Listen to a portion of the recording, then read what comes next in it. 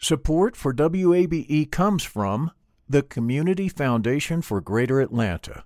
If you love Atlanta, you can invest in the big picture. Learn more at cfgreateratlanta.org. I'm Earlonne Woods. I'm Nigel Poor. We're the hosts and creators of Ear Hustle from PRX's Radiotopia. Ear Hustle is a show about life inside prison, but it's not your typical prison podcast. In this next season, we've got stories about the objects people keep inside their prison cells, about residents in a women's prison who say they want to stay there, and the most beautiful prison garden. Earlonne, I will never forget it. Ear Hustle. Stories about life on the inside, told by those who live it. Find Ear Hustle wherever you get your podcasts.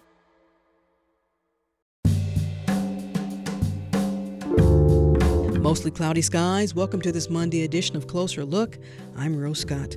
Coming up in just a moment, the Georgia Emergency Management and Homeland Security Agency is charged with helping the state prepare, respond, and recover in the midst of emergencies. So how are they responding to the COVID-19 pandemic? Using the same contacts and resources that we have whenever we have a natural disaster to move things rapidly throughout the state and things like that, we've been able to utilize those same contacts and abilities to facilitate the movement of PPE and ventilators, hospital supplies, things like that. I'll ask Chris Stallings. He's the new director of the agency when he joins me in just a moment.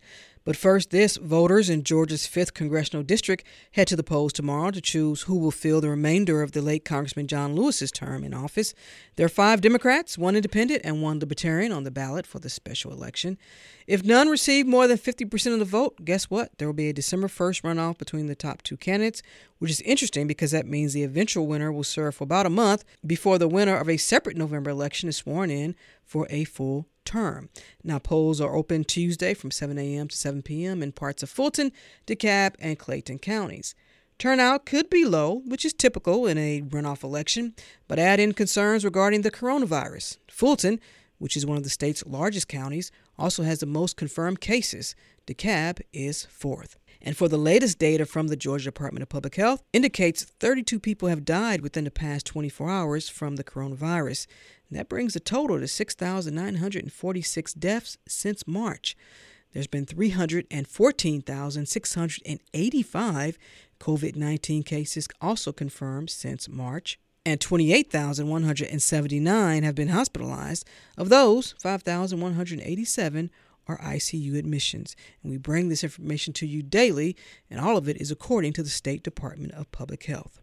Meanwhile, Georgia State University's football team will resume practice today after some players received false positive COVID-19 tests. The Panthers game against UNC Charlotte was canceled Saturday after 4 team members tested positive for the coronavirus. This led to an additional 17 being placed in quarantine. There was a problem. A retest of those same swabs a day later returned all negative results. Now the game against UNC Charlotte has not been rescheduled. Meanwhile, Atlanta Falcons rookie cornerback A.J. Terrell didn't play Sunday because he tested positive for COVID-19 and had to be placed on the reserve COVID list. Yes, there is such a thing. Terrell is the first NFL player to be placed on this list since the season began. And speaking of the Atlanta Falcons. 3rd down and 8 with the Bears already in field goal range. The pass is caught in the end zone for a touchdown by Anthony Miller. The Chicago Bears take the lead with 1:53 seconds remaining. For the second time, the Falcons had a sizable lead in the fourth quarter but lost the game. At one point, the team was up 26-10 in the fourth. Head coach Dan Quinn said of this Sunday's loss to the Chicago Bears, "It falls on me in all spaces. I want to make sure we're clear on that. But we're all in this together. And so when there's a game, there's things to do differently offensively, defensively on teams. So we are all connected on it together. But at the end of the game, the results and, setting up things for how we'll go, that falls right through me." The Falcons are on record as the only team ever to lose back-to-back games after leading by at least 15 in the fourth quarter. The Falcons are now 0-3. Needless to say, social media was not kind to the Atlanta Falcons. When asked about job security in the post-game media briefing, Coach Quinn said his focus is elsewhere. I need to be the same guy on our best days and our worst days and stand tall for them and bring the energy and the coaching and the focus that we need to go win. Anything past that does not help the team. And so all I can focus on is us playing better and finishing better. And so that's where my focus will be and remains to be. Next up for the Falcons, the Monday night slot, and they're at Green Bay to play the Packers, who, by the way, are undefeated. This is Closer Look.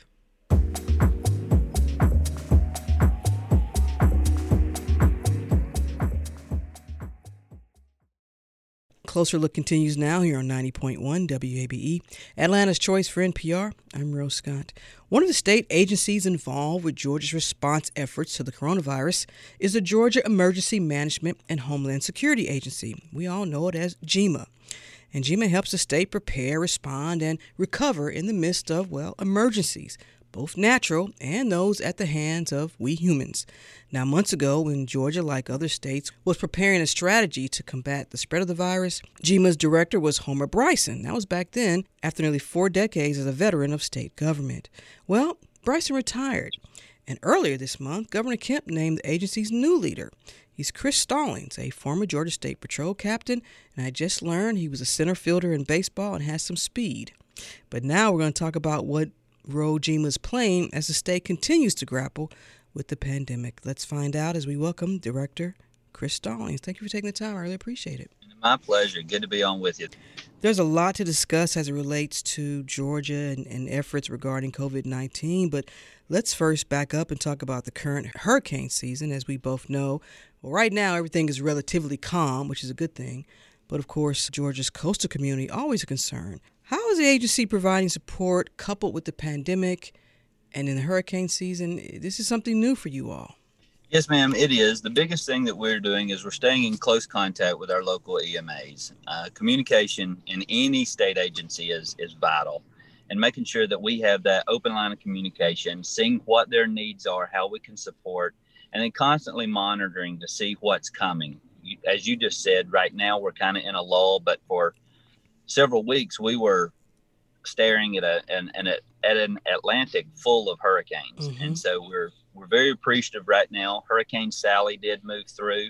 Unfortunately for our neighbors to the west, the storm was so slow they took the brunt of the damage, and it had kind of broken apart by the time it got to us. So we've been very fortunate.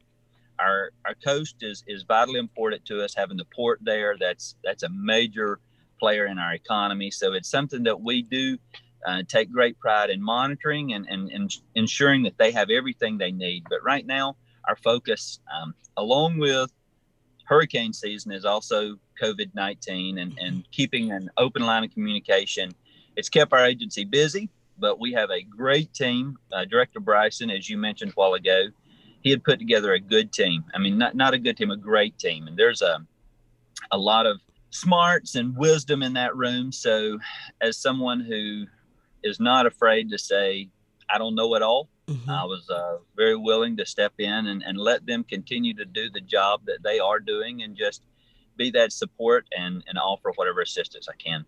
So it's not a strain on the agency at all in terms of dealing with the coronavirus pandemic and also your normal duties at all? And are you able to assess do you have all the personnel that you all need? Well, right now, COVID-19 has been a stress on everybody. Let's just, being honest, it's something new. But as an emergency responding agency, and as you said in the introduction, for not only man-made but also natural disasters, COVID-19 has been a unique situation. It's something that typically we can, I won't say to a defined area, but it's been a statewide mm-hmm. response, and then along with that, a national and then worldwide response. So it's been taxing. However, I think that our governor has done a great job giving those resources to those state agencies that was needed so that we can do the job that we're tasked to do. I think GEMA has given their best effort. I would grade them A with everything that I've seen mm-hmm. with their across the board communications and relationships, working hand in hand. We joke that I have a lot of guys that are military that are with our agency, and we joke about that when you're on a ship, regardless of what your job is, when the ship catches on fire, everybody becomes a fireman. Mm-hmm. It doesn't matter if you're the captain or the cook. When the ship catches on fire, you're a fireman. So until you get the fire out, you don't really care about your daily responsibilities. Well, in this situation, it's been that the ship caught on fire, and it was our responsibility to help control and do our job. We've done that. I think we are getting close to having this thing under control, to where we can focus more on our normal daily responsibilities. Well, let's talk about that for a moment. When you say under control, through your lens, what does under control look like as it relates to the coronavirus here in Georgia? For us, I think under control is trying to get back to a sense of normalcy. The governor has given us very specific guidelines, and as we follow those guidelines, we're starting to see, as the governor put out over the weekend, and that our positivity rate is dropping, our hospital beds are dropping. We have a good control there. Governor Kemp has provided our state with the resources that we need. He signed the executive orders in a timely manner. He has done his best job at protecting Georgians, and that's what he was voted in to do. And so it's been very much appreciative seeing a governor who would put folks first and not just popular opinion. And so it's done a lot for the state. I think I don't want to say seeing the light at the end of the tunnel, but we are starting to see some things turn back to normal. Some of your restaurants, some of your schools, the school system's opening back up. I know my children were very excited to have face-to-face learning, getting to see their friends, getting to see their teachers. So those are just good signs of things to come. For someone listening that says, give us some examples of how GEMA is helping to respond to COVID-19 here in our state. And I know that you all initially had an active role in getting the data in terms of hospitalizations, but that's now changed. So what specifically for our listeners, what do you want them to know about what role y'all are playing in all of this? Well, we still are responsible for the securing of all PPE. We help distribute it. We have a very good logistics program. That is a major thing that GEMA sometimes is not known. It's not known how well GEMA does. So using the same contacts and resources that we have whenever we have a natural disaster to move things rapidly throughout the state and things like that, we've been able to utilize those same contacts and abilities to facilitate the movement of PPE and ventilators, hospital supplies, things like that, to long care facilities, our senior living, assisted living, nursing homes, hospitals, doctors' offices, school systems, all those things we've been able to, whether it be foggers, liquid, the product that you put inside those foggers to make them be able to properly clean. Those are the things that we do and we do best. And we've been able to keep the state, I think, as well stocked and prepared as possible. Director Stallings, let me ask you this. Are there regions of our state that require maybe more resources than other areas? And when you think about when the pandemic first really started to spread here in Georgia, we knew about Dougherty County and the increase there. Are there other parts of the state that you all are probably more focused on because of the spread or the high percentage of those who are contracting the virus? Well, for us, our focus was ensuring that we had an adequate supply for the state. Our biggest concern was in the beginning, as you saw, there was a shortage everywhere. No one could. We had, I know my niece, for instance, for the family, she felt very compelled to make masks. So she had a sewing machine, and here she was at home making masks for our family because everybody was looking for masks. But what has happened is, like always, supply has caught up with demand. And so now we're able to help facilitate a vendor's list, good contacts to these areas to ensure in the event of an emergency, we have a reserve so that we can ensure that those folks don't run out, that they have an adequate supply of those essential needs. To answer your question more specifically, our role is statewide, and then the Department of Public Health focuses on those local areas, and then they will inform us where it is that we need to get those supplies to. And how often are you having to give an update or assessment to Governor Kemp? Do you have then everything you need for the agency? Yes, ma'am. We feel like we have everything that we need. And I speak with Governor Kemp regularly. We have a very good open communication.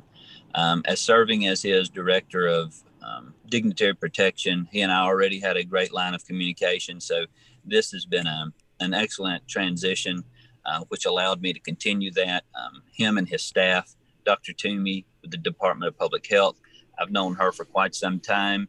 So it's been a good working relationship. So we have a very open line of communication. You know, it's interesting because this is National Preparedness Month, and your theme is disasters don't wait, make your plan today. Other than the hurricane season, what else are you all preparing for as we come to the close of the year? Well, something that is often overlooked is just preparedness in general for any type of situation. Unfortunately, home fires, we have those. We have, obviously, we can't control any time the weather comes up. Straight line winds are a problem here in Georgia. Tornadoes are a problem here in Georgia. And then we have winter weather that's coming up. So we'll start our preparations for those. So it's important that we always keep a plan and keep an open line of communication, but just talk about the process. It's important. I have children at home. They know exactly what to do in an emergency. They know exactly who they need to call. They know exactly where they need to go. And it's not just at home, but it's also important to talk about that preparedness when they're at school, what to do in those times, what to do, who to call there, what to do. So it's important that we have open communication with our families, that we do have some plan in place. Any plan beats no plan. And so if you're doing something, that's going to prepare you for whatever might come up. Now, I don't know if you are a Farmer's Almanac guy, but according to them, this winter for Georgia, it could be very chilly and rainy, possibly some snow. We've dealt with this before. We don't have to go too far back in our past to see how important GEMA was when we had some really, really severe weather hit pretty much the entire state. When you think about that, and you haven't been on board now leading this agency to deal with something like that, but are you going back and looking at how GEMA responded back then to those past severe weather events, and are you assessing how you might want to approach it differently this time, if need be? Yes, ma'am, we are. And I will say, too, being a part of the Department of Public Safety, that was also an agency that assisted in those. So I've been around the natural disaster and winter weather exercises and winter weather preparations that we've done. So I'm very familiar with the process. Now, being on the reactionary side of the law enforcement side, and now being on the proactive side in preparation to prevent, it's different, obviously, but at the same time, you have to face the same realities, is that we can't control the weather. So it's in our best interest to prepare for the worst. And then if it doesn't happen, good for us. We dodged another one. But our goal here, I guess going back to the saying earlier, is when the ship's on fire, we're all firemen. We're planning for those days, and we have a good open communication. That's key. Our commissioner, the Department of Transportation, have a great communication there, and his team. So we've talked a lot. We've started prepping already, having those conversations about, hey, what are we looking for? What are our thoughts on this winter?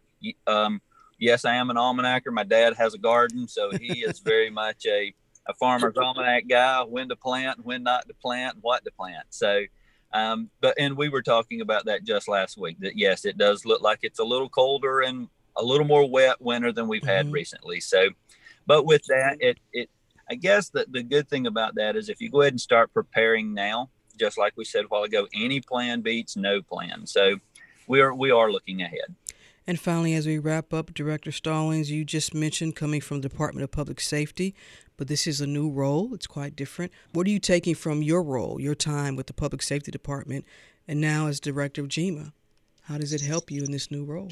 I think the biggest thing that I draw from my time as being a state trooper is dealing with stress.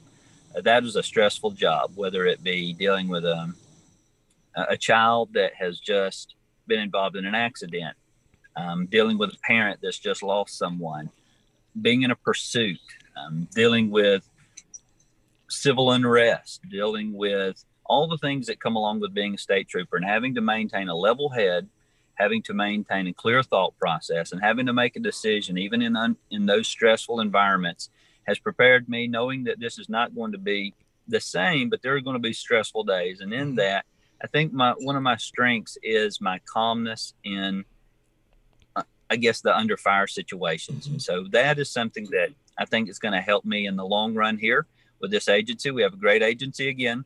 Very smart folks, very capable team. And so with that, just the ability to make a decision under stress and stick to it. I think that's probably the number one thing I bring from DPS. Well, it's interesting. And so I do want to ask you, you mentioned being able to balance and deal with the stress. You and I both know right now in our nation that calls for reform, whether it's policing or in law enforcement throughout.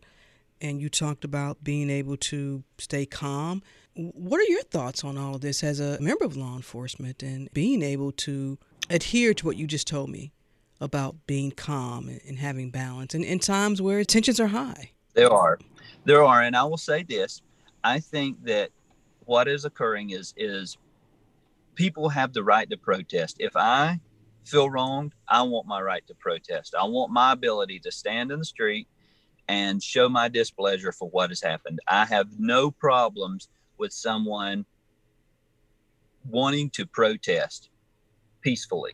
Mm-hmm. That is most important, is that we maintain that, because if we lose the peaceful protest ability, we take away the voice from everybody to be able to have their protest. And so what I would like to, I guess, point out is that it's a few bad actors that are causing the problems. And so, yes, we want our voices heard. Everybody wants their voice heard. I think that there have been some mistakes in law enforcement in the past, and we're learning from those. To say that law enforcement has never made a mistake, that would be just a complete and total lie. So law enforcement has to learn from their mistakes, but also we have to take responsibility for our actions as adults, whether that be on the law enforcement side or the protester side. And if we can keep things peaceful, you can get a message across in a peaceful way. Going back to staying calm, have to realize that it's not personal. We're out there to do a job. That law enforcement, it's a tough job, and it is a stressful job, and it's a split-second decision. You mentioned earlier being a sports fan. No one has ever missed a pass on Monday morning. It's easy to Monday morning quarterback. We all have 100% accuracy there. But in law enforcement, we don't get the opportunity to always see the outcome. So we have to focus on the fact that those are split-second decisions. And I get that sometimes we make a wrong split-second decision, but we have to realize that there are humans behind that badge. And so I'm very proud of what our law enforcement do for our state and for our country. It is a tough job. And so to say that split-second decisions are an everyday occurrence, that's an understatement. But I think that for us, we can all learn from both sides that if we remain peaceful on both sides, we can make some positive changes that are good for our country. And then we'll go from there. How long would you like to lead GEMA? Oh, I'm here. I'm here for the long haul. This is not a stepping stone situation. GEMA is an absolute honor. It's a great agency, and as long as the governor has confidence in me to do the job, I'd be more than happy to continue to be as director of GEMA. Chris Stallings, newly named director of the Georgia Emergency Management and Homeland Security Agency, we all know as GEMA. Director Stallings, thank you for taking the time. I really appreciate it. Thank you for having me.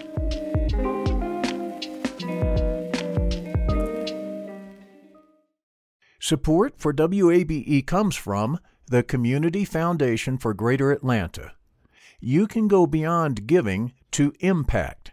Learn more at cfgreateratlanta.org. The field of mental health counseling is growing rapidly, and Richmont Graduate University can equip you with everything you need as a licensed professional counselor while integrating your faith into your clinical practice. Programs are offered in Atlanta, Chattanooga, and online. Apply today at richmont.edu. That's RICHMONT.edu. Closer Look continues now here on 90.1 WABE. This is Atlanta's Choice for NPR. I'm Rose Scott.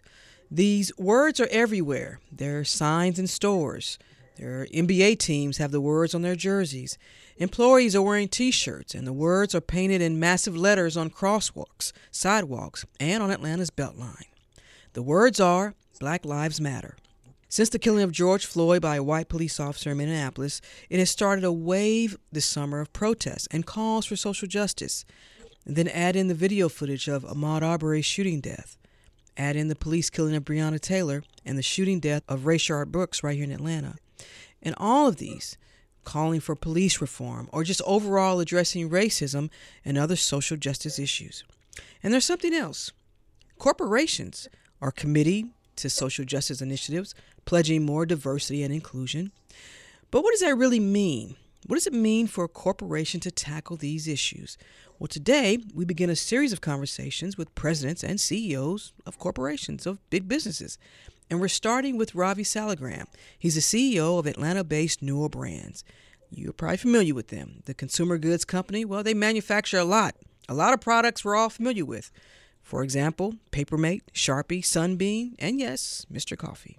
Now, Ravi Saligram was named President and Chief Executive Officer just last year, but he has an extensive background in consumer brands.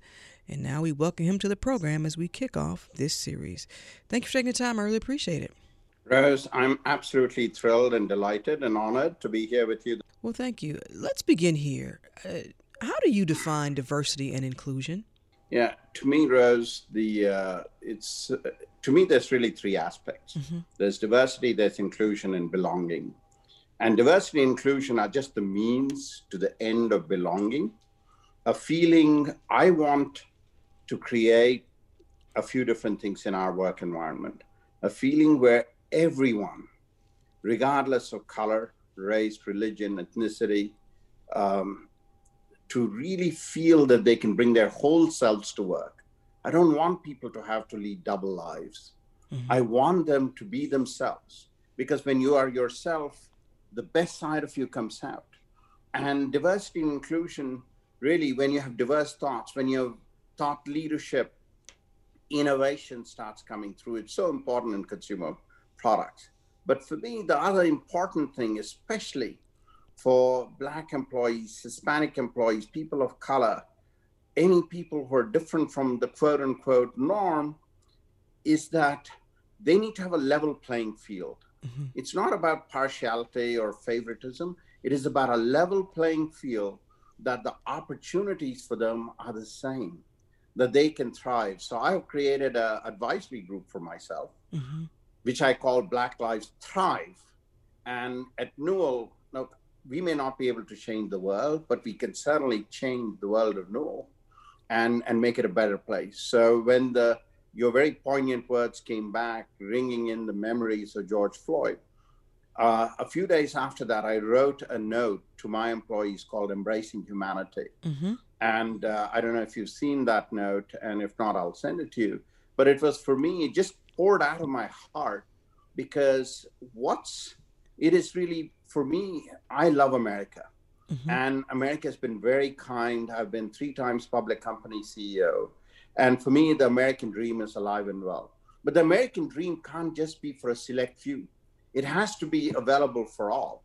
And there are some systemic barriers for certain sects. So we've got to remove that. And actually, we're going to play a clip from that, because you narrated that as well. We're going to play a clip from that in just a moment. But I want to go back to something that you just talked about, because you said, this is what I want. This is what we want the company to represent.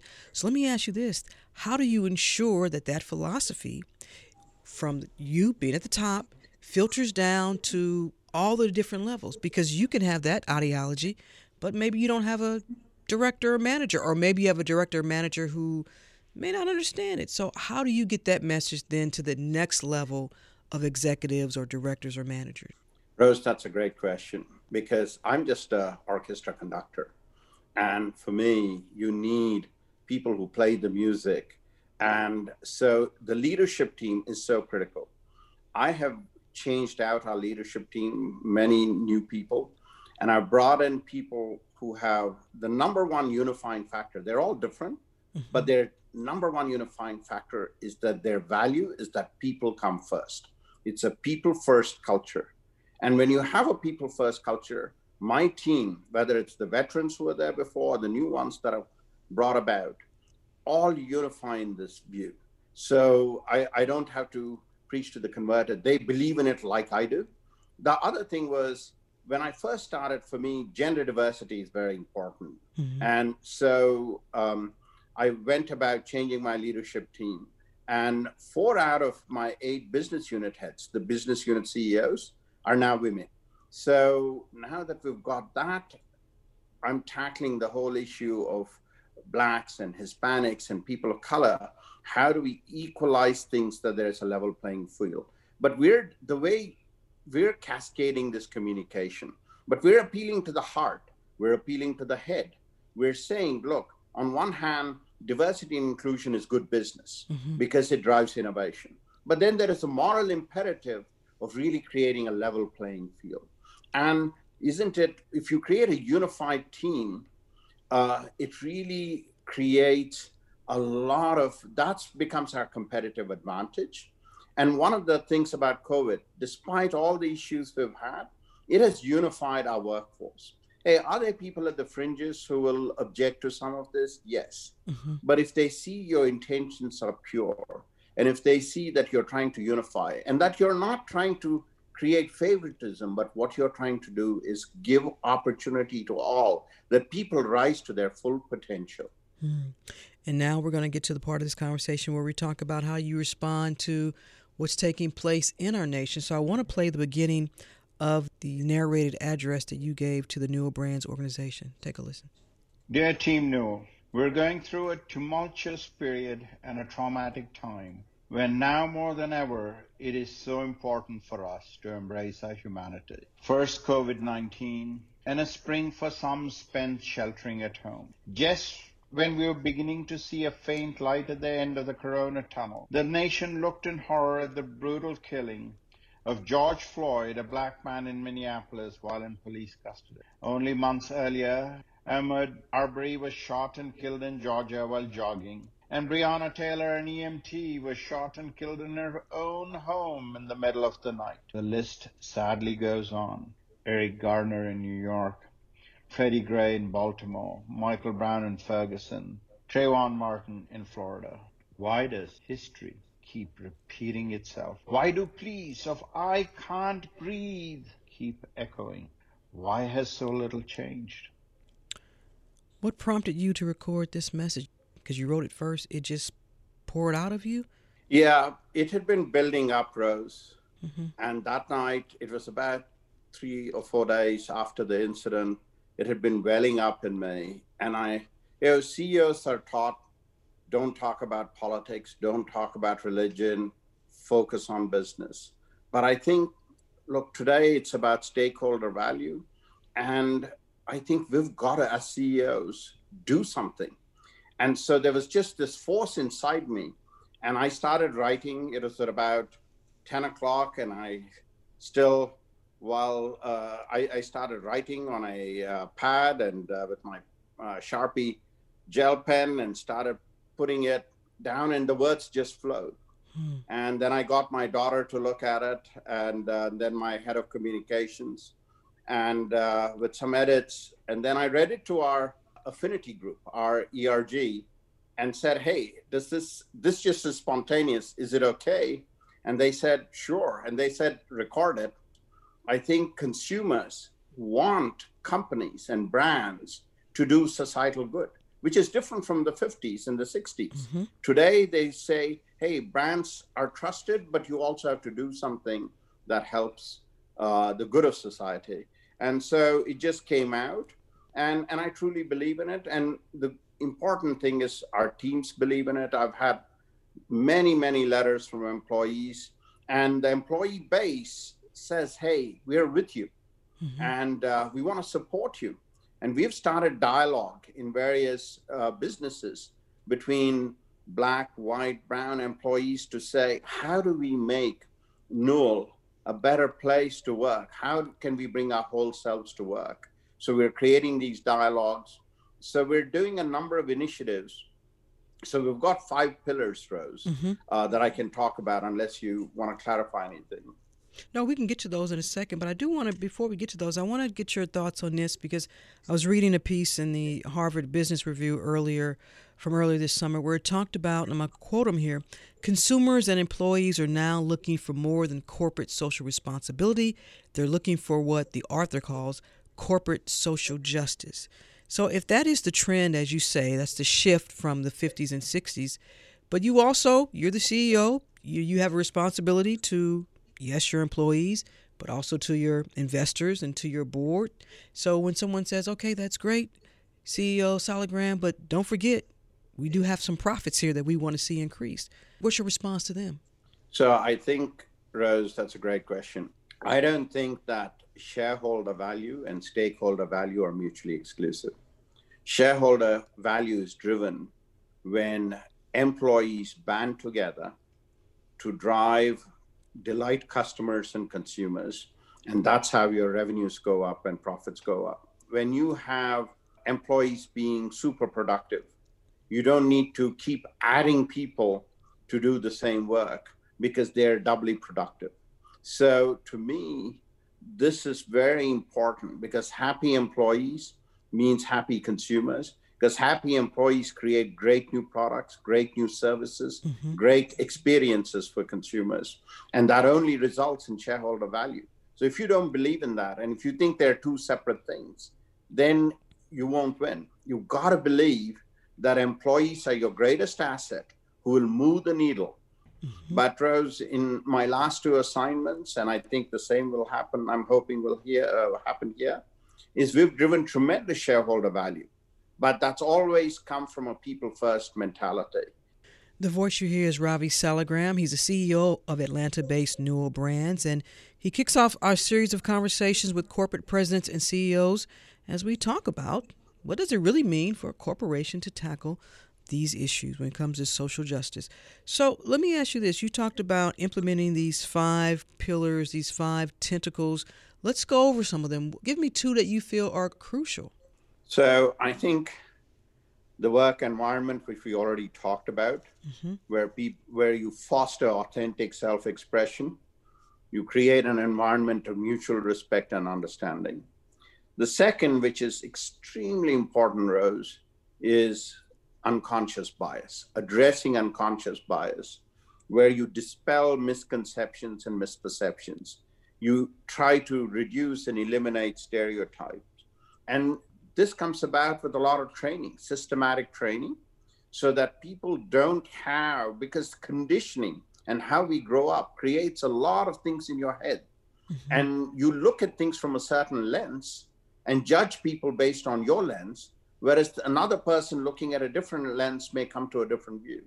So people say that even when 2 people are communicating in the same language, only 25% is actually understood or internalized the way it was meant to be. So you've got to really work on that. So that to me is very important. The third is really making sure there's equity. There's that your pay parity, that your promotional opportunities, that you have good representation, etc. And the final thing is, in terms of representation, we're creating a very systematic drive. Our board appointed a Black director, Sir Jay Johnson, who's an amazing star, went to Morehouse College here and did his MBA at Harvard. He's a CFO, brilliant financial mind. So we'll learn from him. And we're doing this now at different levels. We're beginning a systematic thing. Best athletes or Black, Hispanic, just get that diversity and representation. So let me ask you this then, and then you're just implementing these. So is there a assessment tool that you can use to gauge the effectiveness of this? Someone listening may say, well, okay, you've done the hiring, but how do you ensure that culture that you so brilliantly and wonderfully expressed coming into this segment that you want to have at Newell Brands? So how do you assess that it's going to be working?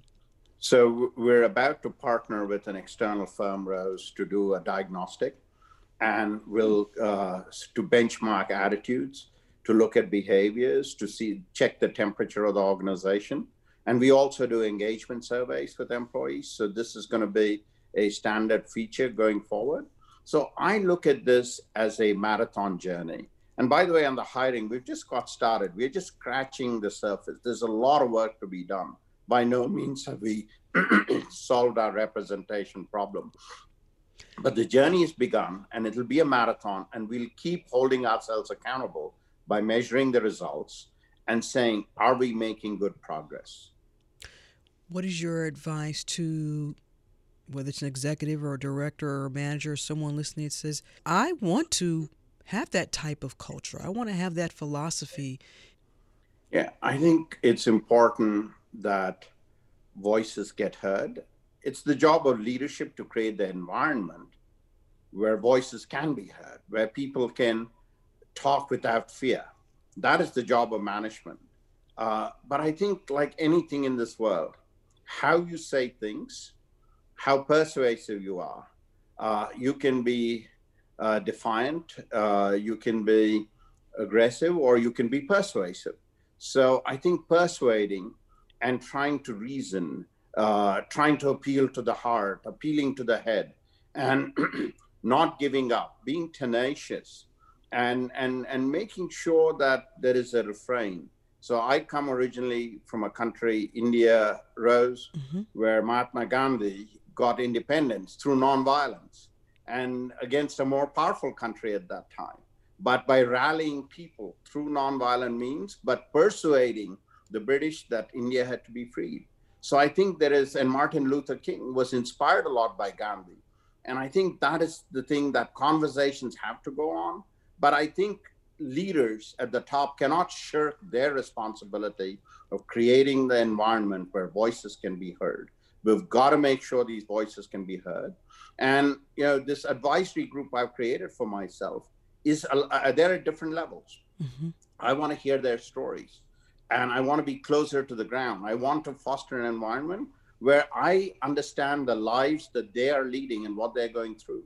One of my managers told me that he had been pulled over 25 times for no reason, just because he's Black. That is a gut-wrenching story. And you say, oh my God, when you hear these stories, or another manager told me he lives in a nice neighborhood and neighbors stopped him to say, show me your driver's license to show me that you actually live here. That's so demeaning. How can we let that happen? So I think it is important that these stories are told, and stories bring to life the pain that people are going through. As the president and CEO of Newell Brands, would you also be okay if you had to sever ties with another organization or a partnership with another business that you felt was not embracing the philosophy that you've been talking about? Well, I think so. It's situational, and it depends on the specifics of that. My priority first is we've got to get our own home in order, and before we preach to others, because it's not like we're perfect. So first priority, make sure that we actually focus on it. But clearly, if there are organizations that are egregious, that are doing things that are truly harming society or don't believe in these principles, of course you have to look at that and say, because who you ally with, how you partner with people. But there's always two sides to a coin. You need to make sure it's deliberate, it's thoughtful, and that you have all the data. But having said that, to me, I want to make sure that Newell is a better place for our employees. And finally, as we wrap up, how do you assess your leadership style? Yeah, for me, Rose,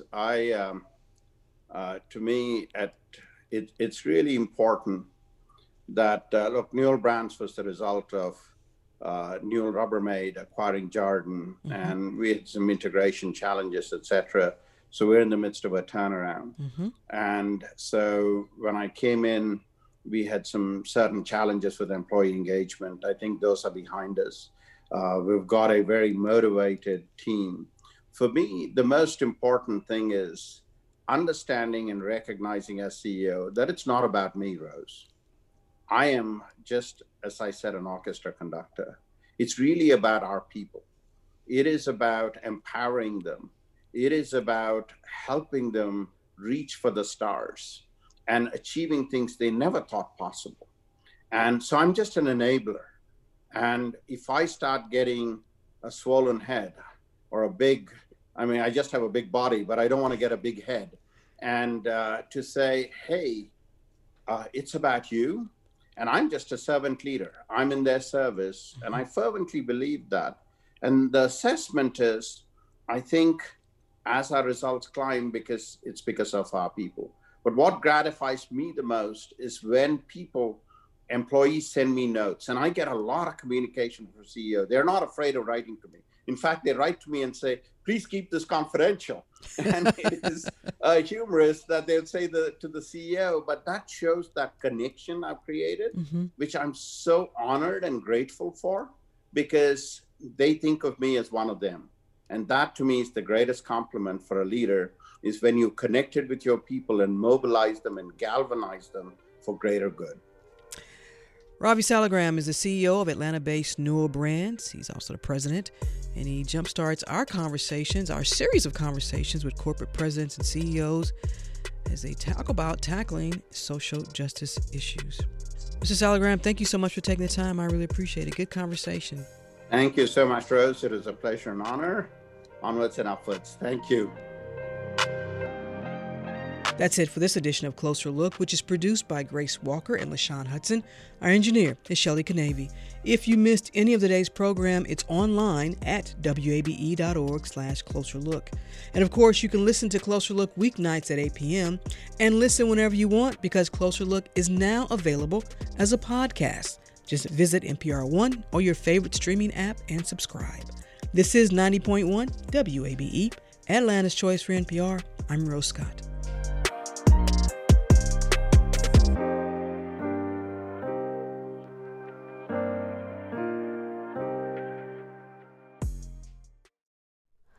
Hi, it's Terry Gross, the host of Fresh Air. We bring you in-depth, long-form interviews with actors, directors, musicians, authors, journalists, and more. Listen to our Peabody Award-winning Fresh Air podcast from WHYY and NPR. Local, state, national politics. WABE and NPR have the coverage you need. I'm Jim Burris, host of WABE's All Things Considered. Whether it's on the air at 90.1, streaming online, or connecting through our mobile app, WABE keeps you on top of election 2024 in what's sure to be a pivotal year in politics. And for candidates and ballot information, visit our election hub at wabe.org/election 2024.